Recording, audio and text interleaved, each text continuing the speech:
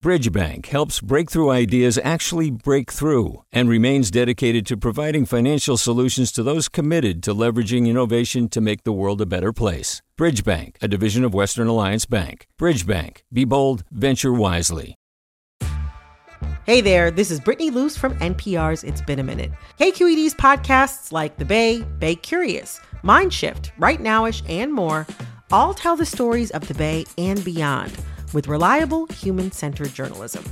They aim to inspire, make you think, entertain, and expand your understanding of the place you call home. Here's how you can support podcasting at KQED.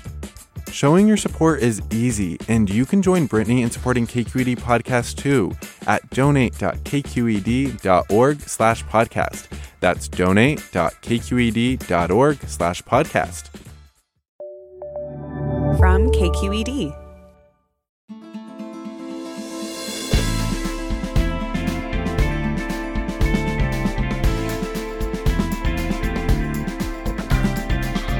From KQED in San Francisco, I'm Alexis Madrigal. You look at a map of the Middle East right now, and conflicts have broken out all over. Of course, there is the Israeli military's continuing and punishing campaign in Gaza. But there are skirmishes on the Israel-Lebanon border with Hezbollah fighters. There are the attacks by Houthis in Yemen. It's the country just south of Saudi Arabia. The violence has inflamed conflicts inside Iraq, Iran, and Syria. And the fighting isn't only between individual non-state actors and national militaries, but also driven by the regional powers like Iran and Saudi Arabia and U.S. forces deployed all over the place. We'll learn about the widening of the conflict and the chances for peace after this news.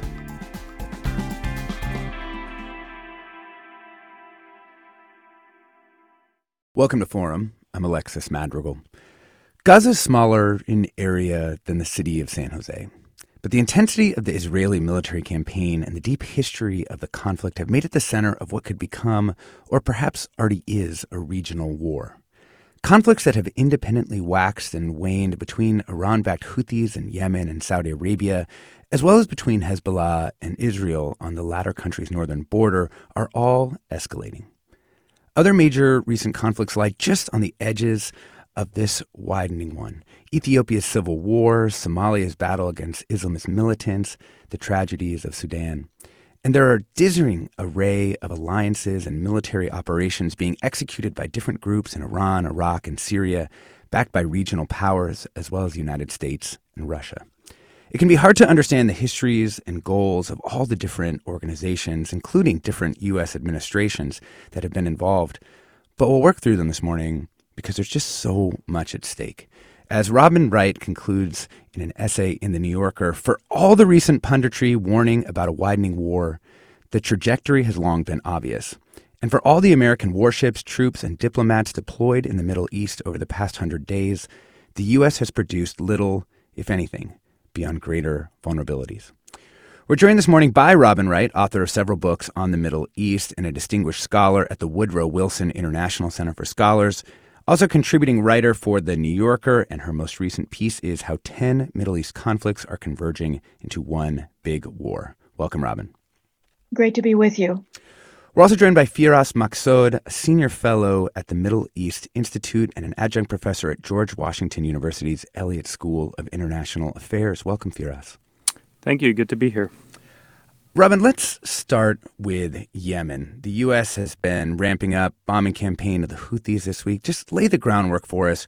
Who are the Houthis and how should we understand their movement?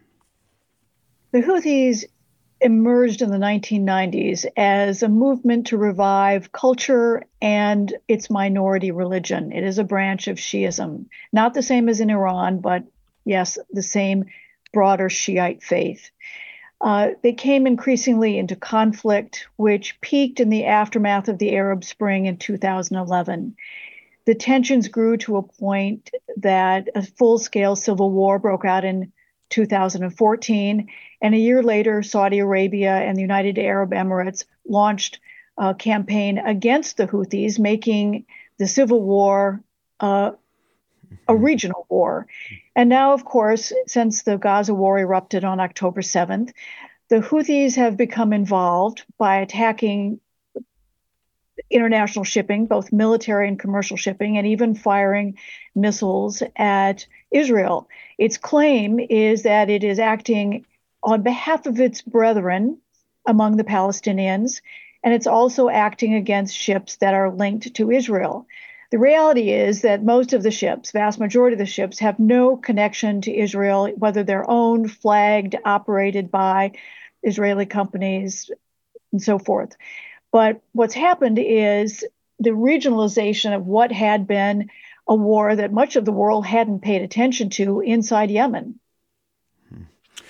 You know, there is a long history in that particular part of the maritime world of hijackings and piracy, you know, Gulf of Aden leading into the Red Sea, and because Suez Canal is right there. Is this a part of that history, do you think, or is it a distinct component? The war the Houthis have lost is a distinct component, even though it is a tactic, as you rightly point out, that has been practiced,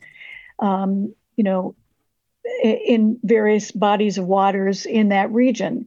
So it's not new in terms of what has happened, what various militias have done, but it is, in this case, it's much bigger. There's these attacks, now more than 30, by Houthis against both military and commercial ships in the Red Sea. It has given this ragtag militia in Yemen lopsided leverage over international commerce. And what we need to understand is that something like 30% of all shipments around the world end up going through the Red Sea and the Suez Canal. To avoid that, ships have to add 10 days to their schedule and go all the way around southern tip of Africa, back into the Atlantic and up back into the Mediterranean or beyond. So it's the Red Sea is an incredibly important strategic waterway. Yeah, people may remember back to when a ship got stuck in the Suez Canal, about what a big choke point it really is in all of global commerce. Firas, I wanted to ask you about the U.S. response to what the Houthis have done. Is the U.S. achieving anything with those attacks? Too early to say. I think what the U.S. has done is to try and degrade the military capabilities of the Houthis, really their ability to go after maritime shipping. As Robin said, some 30%. When you consider container traffic, I think the numbers are even higher. Maybe up to 80%. So this is truly a maritime choke point. And the regional kind of picture here that hasn't really been emphasized just yet, that the Houthis are a proxy in many ways of Iran. So what's happening here is a broader regional showdown between, on one hand, the United States and its allies, and on the other hand, Iran, its proxies and allies in the region. The Biden administration had successfully reached a détente, kind of an unwritten understanding, if you may, with Iran back in May of last year. The director at the National Security Advisor for the Middle East, Brett McGurk, in talks brokered by the Omanis, kind of reached a series of understandings, whether relating to nuclear enrichment, Iran's nuclear program, and the absence of the ability to go back to a broader nuclear understanding with the Iranians, but also an understanding that helped tamper down some of these regional conflicts in which Iran and the United States are involved. I think that's now come completely undone under the pressure of the war in Gaza. Yemen is one manifestation of that. Now, ultimately, whether the U.S. will be able to sort of degrade the capabilities of the Houthis is yet to be seen. But after much patience, after about 3 months of sort of sitting back and trying to get the Houthis to hold back on the attack against maritime shipping, I think the U.S. felt together with a small coalition of allies that it had to act. You know, Robin, the U.S. role in Yemen has been controversial for a very long time. Part of the drone bombing campaign during the Obama administration. Can you kind of fill us in for people who haven't been paying attention to what the U.S. has been doing in this country that's, directly south of Saudi Arabia? Well, the United States has been involved in a couple of very different things. It has launched drone and missile attacks to take out members of terrorist groups that are operating in what's a kind of political vacuum or a military landscape. And that's quite separate from what it's doing against the Houthis. And separately, around Yemen, the United States Navy has been involved in interdicting Iranian ships or unflagged ships, dhows, for example, that are shipping parts to the Houthis, military parts. In one recent incident, the United States interdicted a dhow. Again, these are pretty small ships that was carrying missile parts. And the United States lost 2 SEALs who were swept into the Arabian Sea as they were trying to interdict this dhow. So this is, a complicated operation.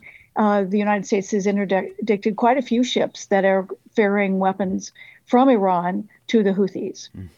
On a humanitarian level, though, too, we're also talking about just really a remarkable crisis, a famine that may have reached the scale of like even 20 million people.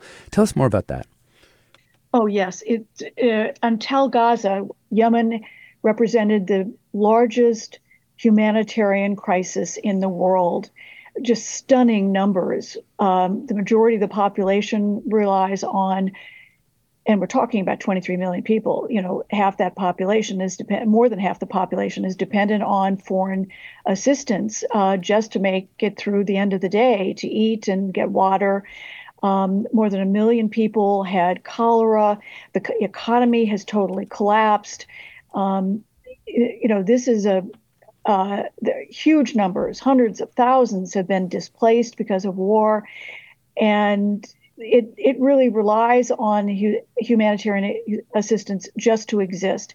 And the United States has actually been very generous in providing humanitarian assistance. And even after it imposed new sanctions on the Houthis and designated it a terrorist group. There are 2 different categories. The toughest one is foreign terrorist group. It went for the second highest category, which is specially designated terrorist group.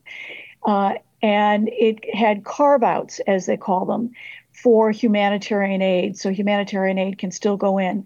The one provision is that it also allowed 30 days for shipments en route to also be able to get there before the sanctions went into place. Firas, is what's happening there, would you characterize it as a proxy war between the U.S. and Iran, or do you see that as this larger conflict is maybe a proxy war and individual pieces of it are not?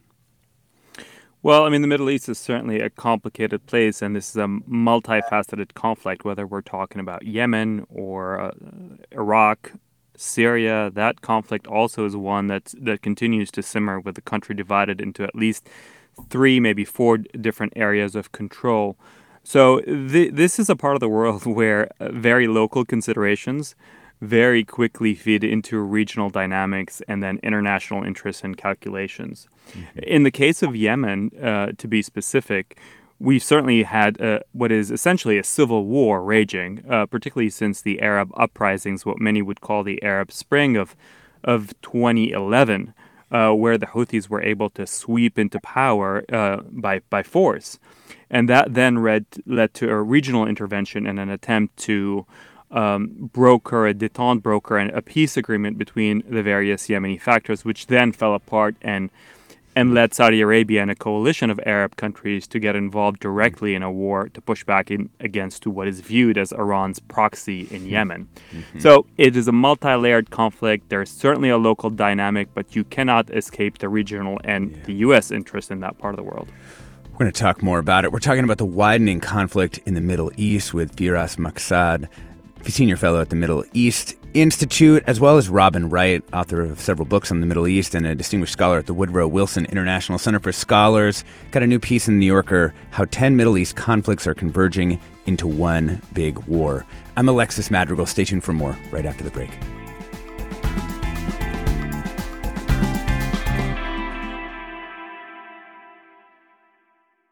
Support for Forum comes from San Francisco Opera. Set 10 years after a school shooting, the critically acclaimed opera Innocence takes us into a complex emotional journey where our understanding of innocence and guilt is constantly upended.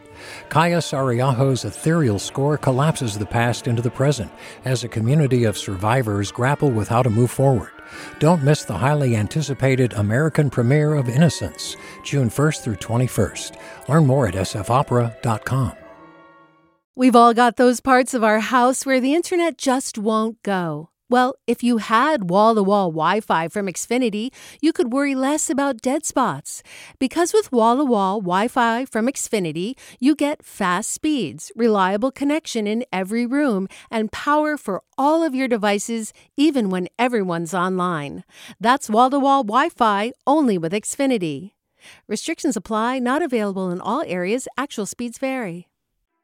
Welcome back to Forum. I'm Alexis Madrigal. We're learning about the widening conflict in the Middle East with Firas Maksad, a senior fellow at the Middle East Institute and an adjunct professor at George Washington University's Elliott School of International Affairs. Also joined by Robin Wright, author of books on the Middle East and a distinguished scholar at the Woodrow Wilson International Center for Scholars.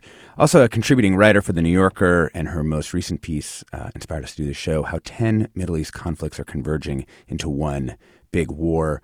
What questions do you have about the potential for a wider Middle East conflict or about particular components of this increasingly regional war? You can email forum@kqed.org. You can go on our social channels, or you can give us a call at 866-733-6786. Robin, let's talk about the escalating death toll in Gaza. More than 25,000 Palestinians killed. Everyone agrees the majority of them are civilians. How has that changed public opinion in the region since October 7th? Well, I don't think there have been real polls, but there is obvious discontent and an alarm among Arab countries about the death toll and the fact that the majority appear to be women and children.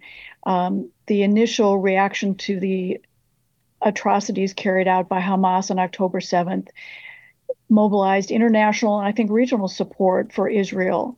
It was just shocking what happened. But since then, the response by Israel has not played well in the Middle East. And as we've seen on campuses and in protests in the United States and across Europe, it's changed public opinion well beyond the Middle East as well. So, the one question, of course, is what's happening among Israeli public opinion. And I talked to a pollster recently who said that after every war, Israel tends to turn further right. And during the last election, about 49% of the population voted for right or right-wing parties. And that if there is another election held anytime soon, that those numbers could increase to 60 to 64%. So whether or not Prime Minister Netanyahu continues to lead Israel, the public sentiment may support the kind of agenda that he has adopted both before and after October 7th. Firas, can you talk about the peace plan for Gaza that, at least reportedly, the U.S., Egypt, and Qatar are reportedly pushing?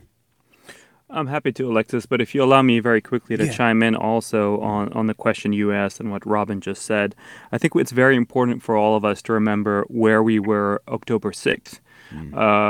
We had the Biden administration's very focused in terms of the Middle East on a normalization plan between Saudi Arabia on one hand and Israel on the other, a plan that could have opened the door really for many other Arab and Muslim countries to potentially normalize their relationship with Israel, contingent, of course, on a forward movement on a two-state solution, essentially a state for the Palestinians. So it has to be kept in mind that the attack conducted by Hamas, and perhaps maybe with some coordination with Iran, which is a key sponsor of Hamas and the other groups, Hezbollah, very much had in mind torpedoing that effort at a broader peace between Israel and its Arab neighbors. And so, yes, to just emphasize what Robin said, public sentiment has very much soured in the Arab and Muslim world as a result of the very predictable Israeli response to Hamas's attack and slaughtering of Israeli civilians on October 7th. So one will only have to wonder whether this tit-for-tat was very much thought through in terms of the resulting sentiment amongst Arabs and how much more difficult this will make it to achieve any kind of normalization between Israel and its Arab neighbors. Now, the Arabs, in coordination with the Biden administrations, have not given up. As you put forward, they have suggested a new peace plan.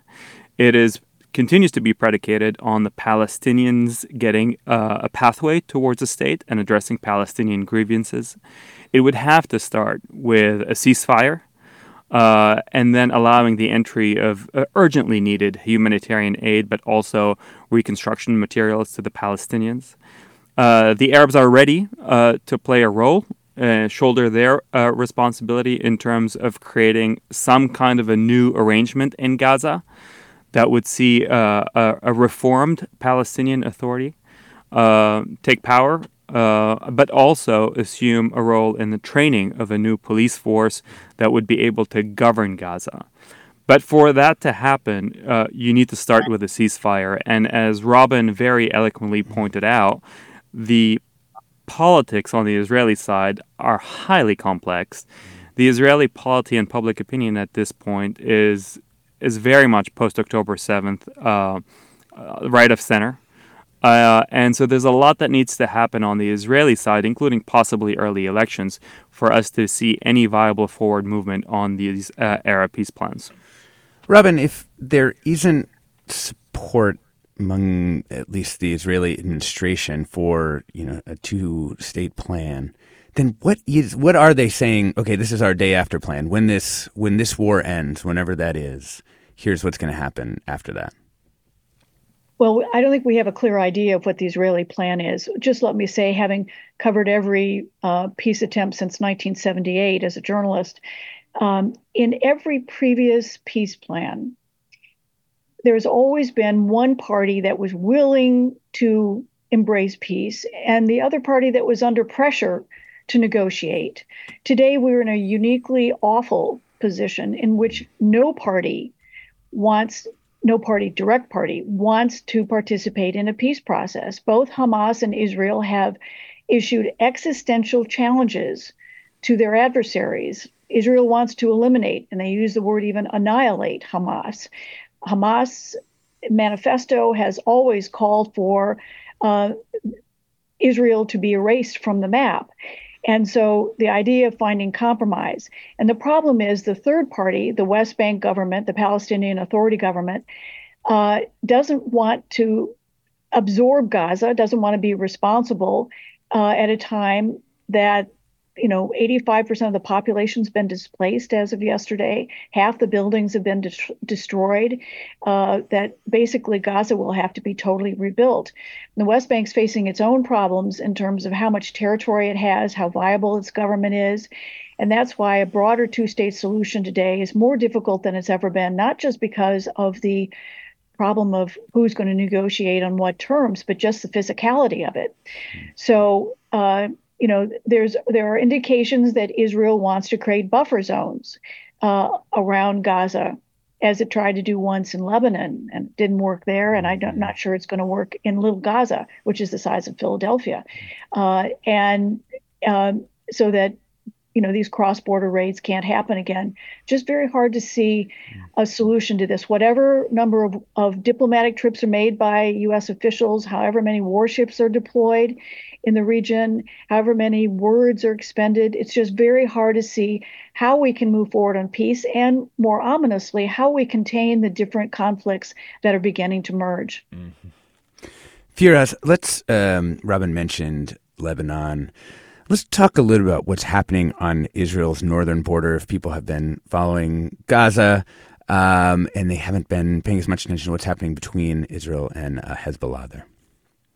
Yeah, absolutely. I mean, if we're talking about contagion and the possibility of this war in Gaza now increasingly metastasizing and spreading throughout the region, Lebanon is certainly a key contender to be a theater for a next major war. Hezbollah in Lebanon, again, sponsored, trained, armed by Iran, perhaps Iran's most powerful proxy in the Middle East. In fact, widely considered the most powerful non-state actor in the world, with over 100,000+ rockets and missiles aimed at Israel, and some 30,000 hardened fighters.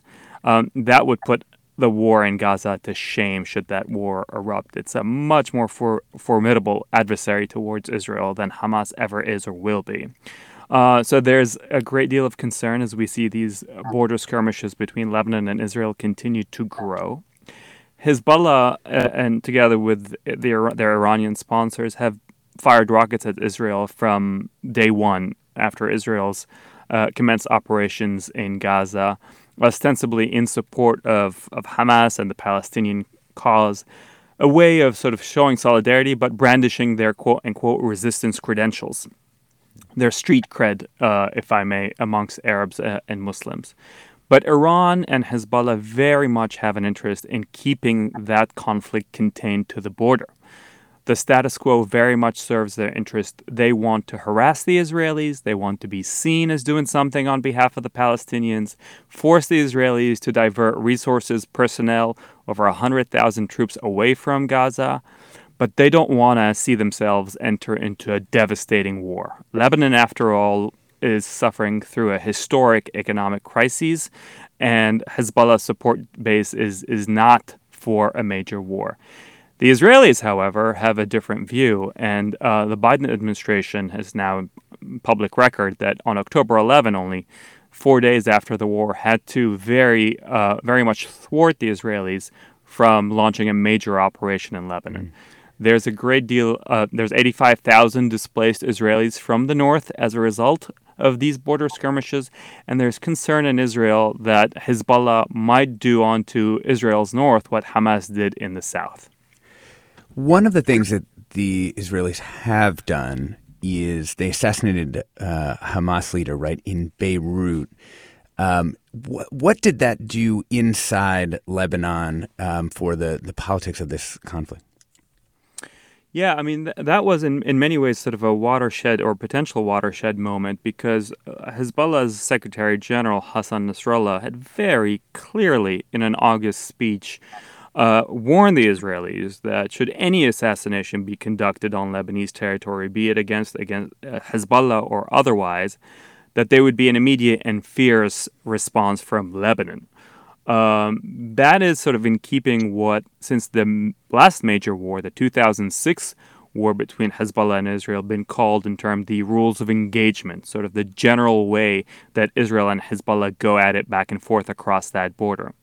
What was most interesting is that Hezbollah's reaction was relatively contained as a result or in the aftermath of that assassination.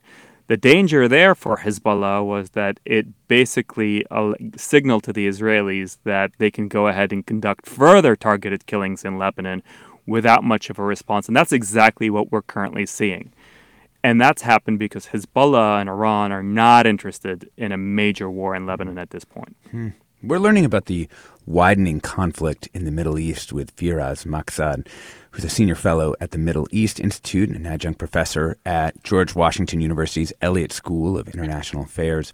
We're also joined by Robin Wright, author of several books on the Middle East and a distinguished scholar at the Woodrow Wilson International Center for Scholars.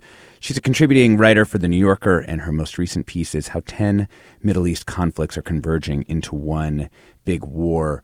What questions do you have about some of the components of this potential wider war in the Middle East? You can email us at forum@kqed.org. You can find us on our social channels. You can give us a call, 866-733-6786. Robin, I do want to move to one other part of this conflict. I think Americans may not even be aware that we have military bases in Syria. Can you talk to us a little bit about what the on-the-ground situation is there and the kind of state of this long war? So the United States has 2,500 troops in Iraq and 900 troops in Syria, northeast Syria. And both of them are involved in helping the local forces, the Iraqi government in Iraq and the Syrian Democratic Forces in Syria, contain the remnants of ISIS, which is still engaged in assassinations, bombings, and kidnappings, even though its caliphate collapsed in 2019. And this is one way the different wars have converged. The pro-Iranian militias in Iraq and Syria have attacked the American forces in both countries more than 140 times since October 7th. And this is again to raise the kind of ante on what role America can play in pressuring Israel to do less in Gaza. Now, but if I can just for a moment explain the kind of network that has evolved over the last 40 years out of Iran, that when we talk about what influence and what Iran wants and what the different militias are doing, since the 1979 revolution in Iran, which will celebrate its anniversary next month, it has gone out and created a so-called axis of resistance network, where it has built Hezbollah from scratch in Lebanon since 1982, and it's now armed with 150,000 missiles and rockets all pointed at Israel. It has backed the Houthis as the Saudis helped the former government in Yemen. The Iranians increasingly expanded their military assistance to the Houthis. It's also helped create the various militias that come under the rubric of the Popular Mobilization Forces. These are dozens of different Shiite militias in Lebanon, many of which have political parties who are in parliament as well. And they have been very effective in whether it's challenging, and of course Hamas is part of that network, in challenging Israel, as well as American forces still based in the region. All of them share a common strategic goal of getting the United States out of the region. The Americans in Iraq and Syria, the U.S. has been training Lebanese forces. Obviously, it's been strong in arming, whether it's Saudi Arabia and others in the Gulf, and Israel as well. They want the U.S. out of the region altogether. But when it comes to what they want to achieve domestically in their own constituencies, it's very different. And so Iran has extraordinary influence because in some cases it created the groups, it's fully armed, trained, backed, helped direct, provide intelligence to all of these groups, but it isn't always the puppet master. As we saw with Hamas not informing Iran, and that's according to U.S. and British intelligence and Israeli intelligence, Hamas did not inform Iran about what it was going to do on October 7th or when it was going to do it. And so many of these groups are now 2 generations old, carry out their own agendas, and are battle-hardened in their experience, are capable of converting and making their own weaponry. So this is where it gets a little bit fuzzy. But the danger is that they are coming together because of their common strategic agenda in their challenges of Israel and the United States and Western allies. Yeah. We are learning about this widening conflict in the Middle East with Robin Wright, who's written several books about the Middle East, a distinguished scholar at the Woodrow Wilson International Center for Scholars, contributing writer for The New Yorker, and her most recent piece is How 10 Middle East Conflicts Are Converging into One Big War. You heard a big chunk of the theory there. Firas Maksad also joins us, senior fellow at the Middle East Institute and an adjunct professor at the George Washington University's Elliott School of International Affairs. We would love to get your questions about these specific conflicts as we consider these larger regional powers and the U.S. role in this region.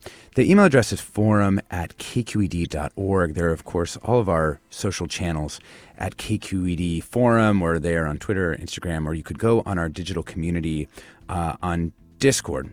You can also, of course, give us a call. The number is 866-733-6786. We'll try to get to some more calls and comments right after the break. The number is 866-733-6786. I'm Alexis Madrigal. Stay tuned for more right after the break.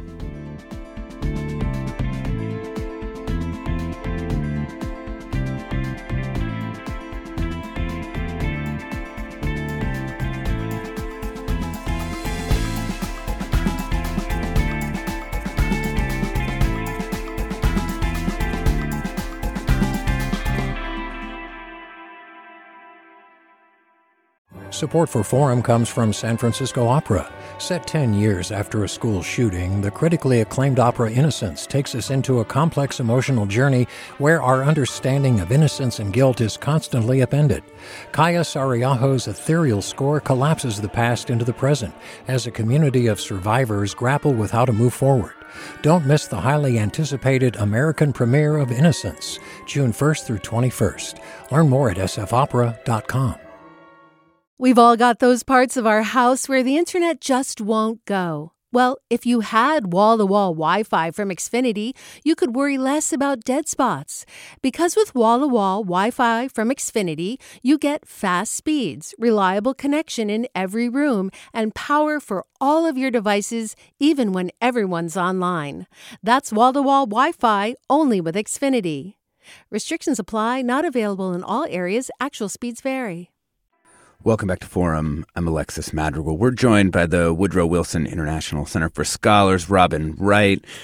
She's also a contributing writer for The New Yorker. Most recent piece is How 10 Middle East Conflicts Are Converging into One Big War. Also joined by Firas Maksad, a senior fellow at the Middle East Institute and an adjunct professor at George Washington University's Elliott School of International Affairs.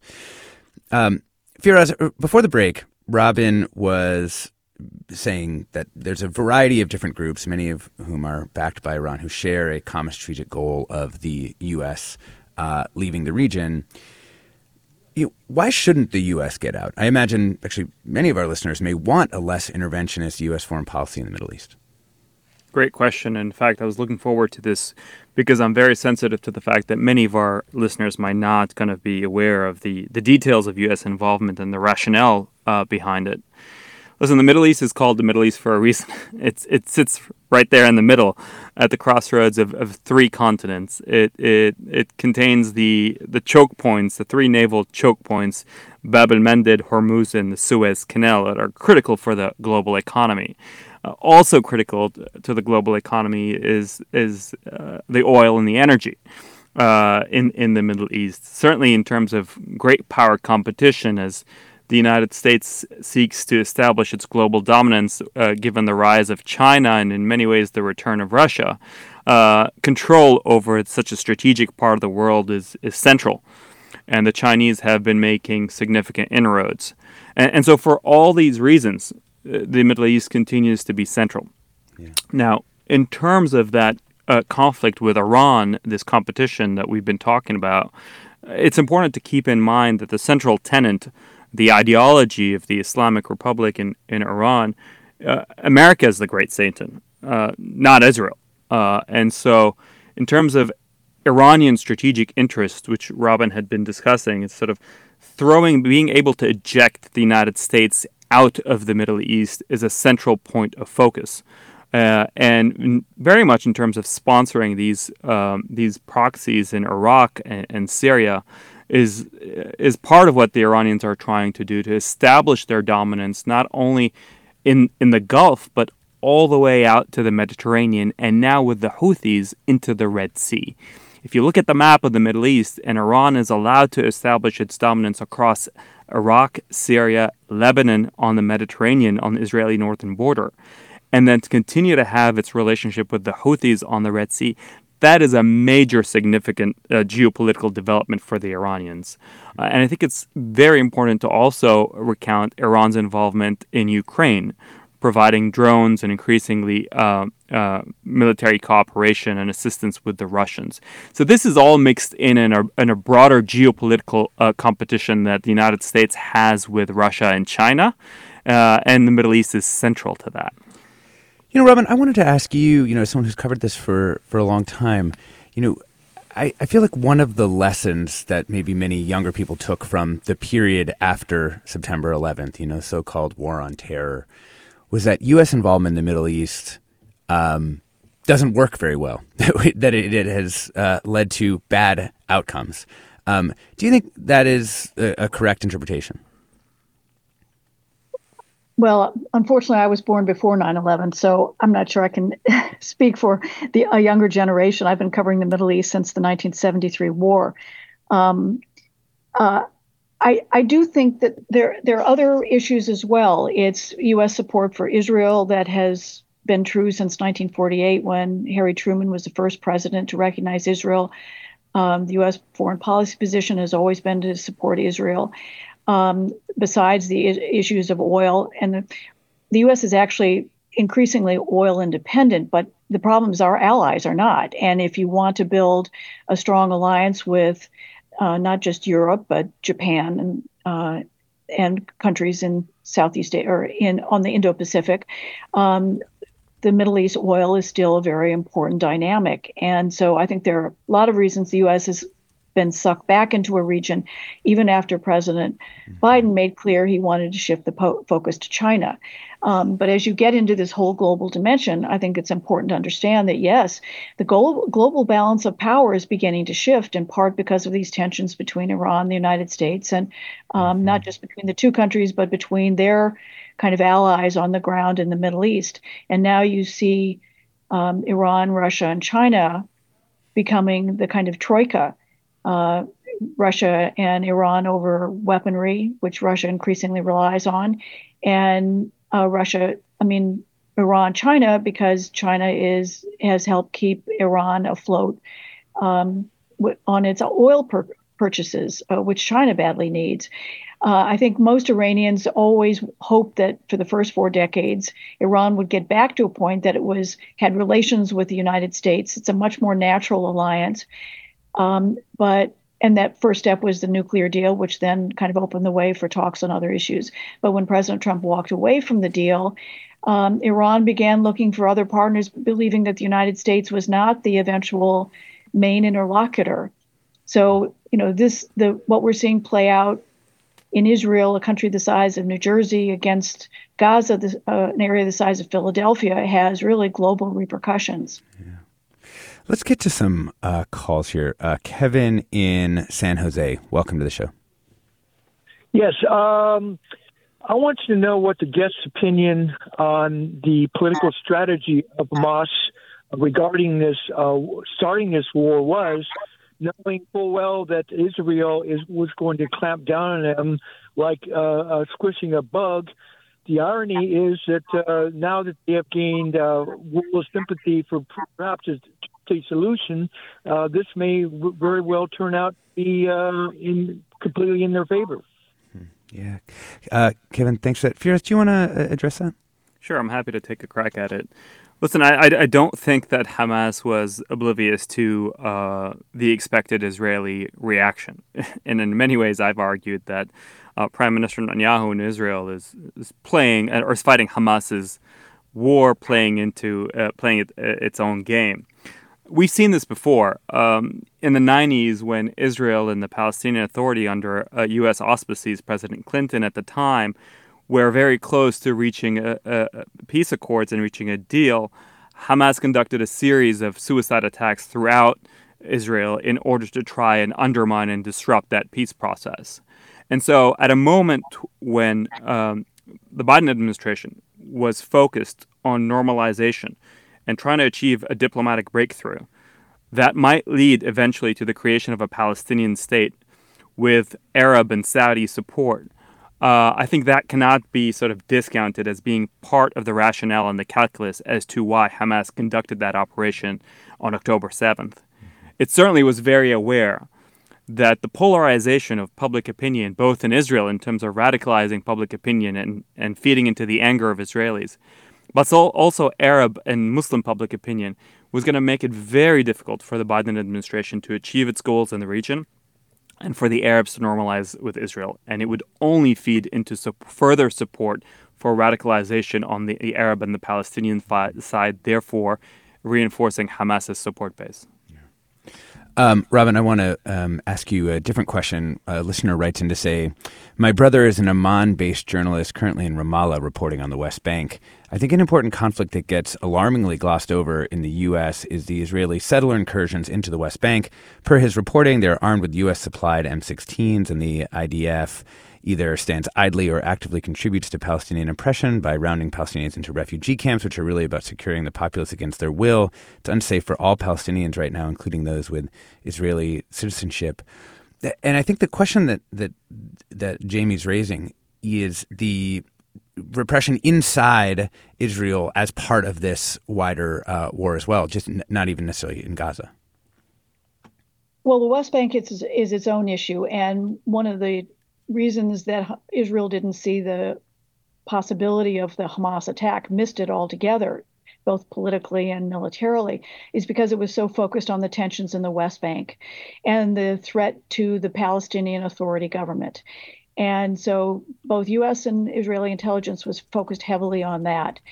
Since Gaza, there's been a deep concern in Israel that Hamas sympathizers in the West Bank would get engaged in whether it was protests or actions.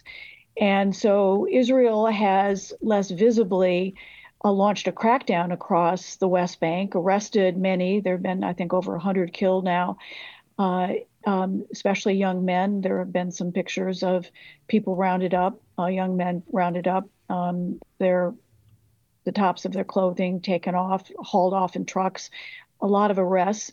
And the danger is that there is more support for Hamas today in the West Bank than there was beforehand, because the West Bank is the one place that has been willing to negotiate, not successfully, but has been willing to consider negotiations with the Israeli state and to recognize the Israeli state.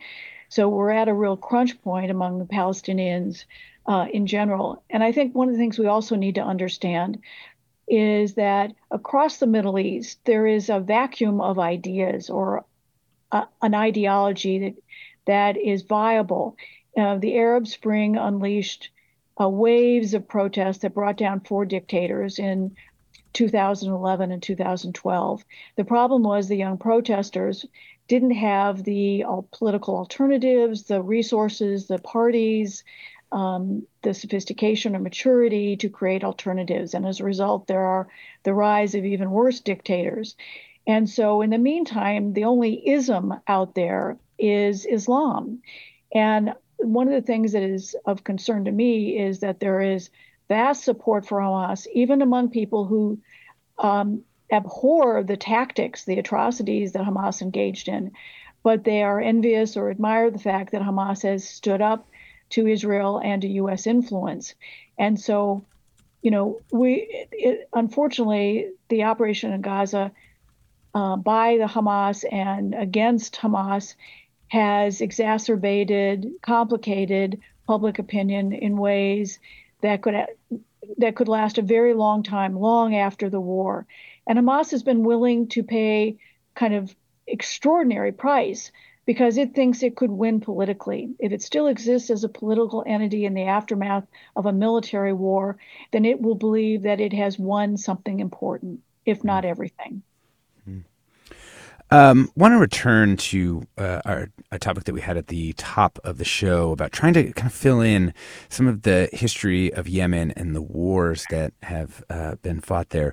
Noel on Discord writes, "What I find disappointing about coverage regarding the Houthis is that lately there is hardly any mention of Saudi Arabia's devastating war against them for many years. No context to help us understand. All we hear is that they're attacking ships. Why?" Leland asks, "Is Saudi Arabia's war in Yemen for the past several years with U.S. weapons and intelligence distinct from the current news about Houthi pirates in Yemen?" And Firas, I think I'll take this to you. Obviously, it's not distinct, right? I mean, there is a continuity here, even with this sort of new element of Houthi support for Hamas. Yeah, the Saudi angle when it comes to Yemen is very interesting. I actually happen to have grown up in Saudi Arabia, spent over a decade of my life there, so I've got some good good insights into their thinking. Listen, the Saudis have to live with Yemen. It's sort of their soft underbelly. It's right there on their border. It's somewhere between 25 and 30 million impoverished Yemenis. And in fact, there are many Yemenis that are well integrated into Saudi society. Much of sort of the Saudi Arabian West Coast, the commercial hub in Jeddah, much of these Saudis trace their roots back to Yemen. So it's a conundrum for them. It's a security dilemma of sort of how to handle this impoverished nation on their doorstep. And it certainly raises alarm bells when the Iranians are making inroads and building militias. In many ways, the Saudis see this as no different than the way that the Israelis see Hezbollah. Really, Iran implanting a militia on their doorstep. And therefore, in their view, the devastating war that they fought was a war of necessity. It was very poorly executed, no doubt, resulted in exacerbating many of the hardship and the poverty in Yemen. But the Saudis are also the largest humanitarian aid donor to Yemen for that reason. Now, the Saudis, when it comes to the current crises, are interestingly sitting back and taking a back seat to this. In many ways, they feel what's going on is a case of we told you so. That the Iranians, if allowed, are going to use Yemen and the Houthis as a way of projecting influence against the United States, against the West, and leverage against the global economy. The Saudis have been engaged in a peace process with the Houthis now for the past 2 years. They are not interested in fighting that war again. They want to keep that border quiet. And so they're deferring to the United States and the UK and the coalition that's been formed to try and deal with the Houthi threat and really want to sit this one out. Let's try and squeeze in one last caller here. Adam in San Francisco, welcome. Yeah, good morning. I'm really, really, really upset. I cannot believe in this 21st century we're living through the savagery which only equal to the Mongols destroying most of the world, killing 11% of all population. 60 million people were killed, 1260 AD, and eventually they will stop and defeated by Egypt. And I think that may happen again. This, Hitler killed about 6 million beautiful Jewish people, but this was done in the dark. Now Israel doing the same thing, but right under all of these cameras. The biggest loser in not very long run is Israel itself. It's forfeiting its existence. One last thing. I will vote for Charles Manson before I ever vote for Biden. He had totally destroyed his legacy, and he joined the hall of shame of war criminals, Kissinger and the rest of them. I'm very, very upset. All these innocent, beautiful people have nothing to do with it at all. Hamas was criminal to do what they did. And also, I think Netanyahu was involved in that plot in October 7th. Thank you very much. Always good. Thank you for taking my call. Robin Wright, I think Adam expressing a lot of the anger and frustration that many people have been feeling over what is happening and how the Israeli military has responded to the October 7th attacks. Yeah, there are indications that particularly Arab Americans, Muslim Americans are particularly distressed about what's happened in ways that could have some impact on the election. I cover Middle East wars. I don't cover American politics, so I don't step into it. But I think that, he's not the first to express that kind of sentiment. Yeah. Other listeners have written in, I'm concerned that millions of U.S. dollars are going towards bombing hospitals and children, concerned that corporate media in this company are not reporting the full truth. I guess I want to end here. Obviously there's a very narrow pathway towards some kind of peace. Robin Wright, do you see what would be the first thing we could look for? Just one thing, so we're coming to the end of the show here. That might be an encouraging sign. What should we be looking for? Well, some kind of ceasefire and exchange of release of hostages would be very important. I think it's going to be tough because the only leverage that Hamas has over Israel are the human beings, estimated to be about 130, that it holds as hostages. And in some cases in the past, Israel has held out 5 years for the release of one Israeli and in exchange for the release of many, many Palestinian prisoners.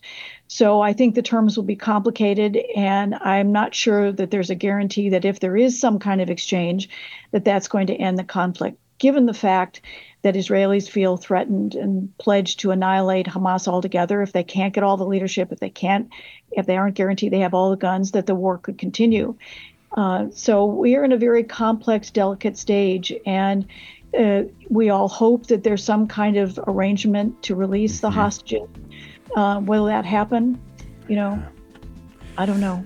We've been talking about the widening conflict in the Middle East with Robin Wright, distinguished scholar at the Woodrow Wilson International Center for Scholars, also a contributing writer for The New Yorker.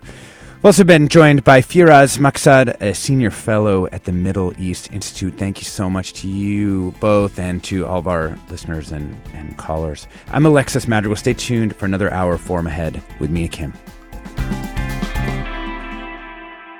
Funds for the production of KQED's Forum are provided by the John S. and James L. Knight Foundation, the Generosity Foundation, the Germanicos Foundation, and the Heising-Simons Foundation. Support for Forum comes from San Francisco Opera. Set 10 years after a school shooting, the critically acclaimed opera Innocence takes us into a complex emotional journey where our understanding of innocence and guilt is constantly upended. Kaya Sariaho's ethereal score collapses the past into the present as a community of survivors grapple with how to move forward. Don't miss the highly anticipated American premiere of Innocence, June 1st through 21st. Learn more at sfopera.com. We've all got those parts of our house where the internet just won't go. Well, if you had wall-to-wall Wi-Fi from Xfinity, you could worry less about dead spots. Because with wall-to-wall Wi-Fi from Xfinity, you get fast speeds, reliable connection in every room, and power for all of your devices, even when everyone's online. That's wall-to-wall Wi-Fi only with Xfinity. Restrictions apply, not available in all areas. Actual speeds vary. All over the country, we need to improve reading in Wisconsin. Schools are changing the way they teach reading. I'm calling for a renewed focus on literacy. We have gotten this wrong in New York and all across the nation. And it's happening because of a podcast. I think your podcast has changed my life. And I'm going to share this podcast with everyone I meet. Sold a Story investigates how teaching kids to read went wrong. New episodes of Sold a Story are available now.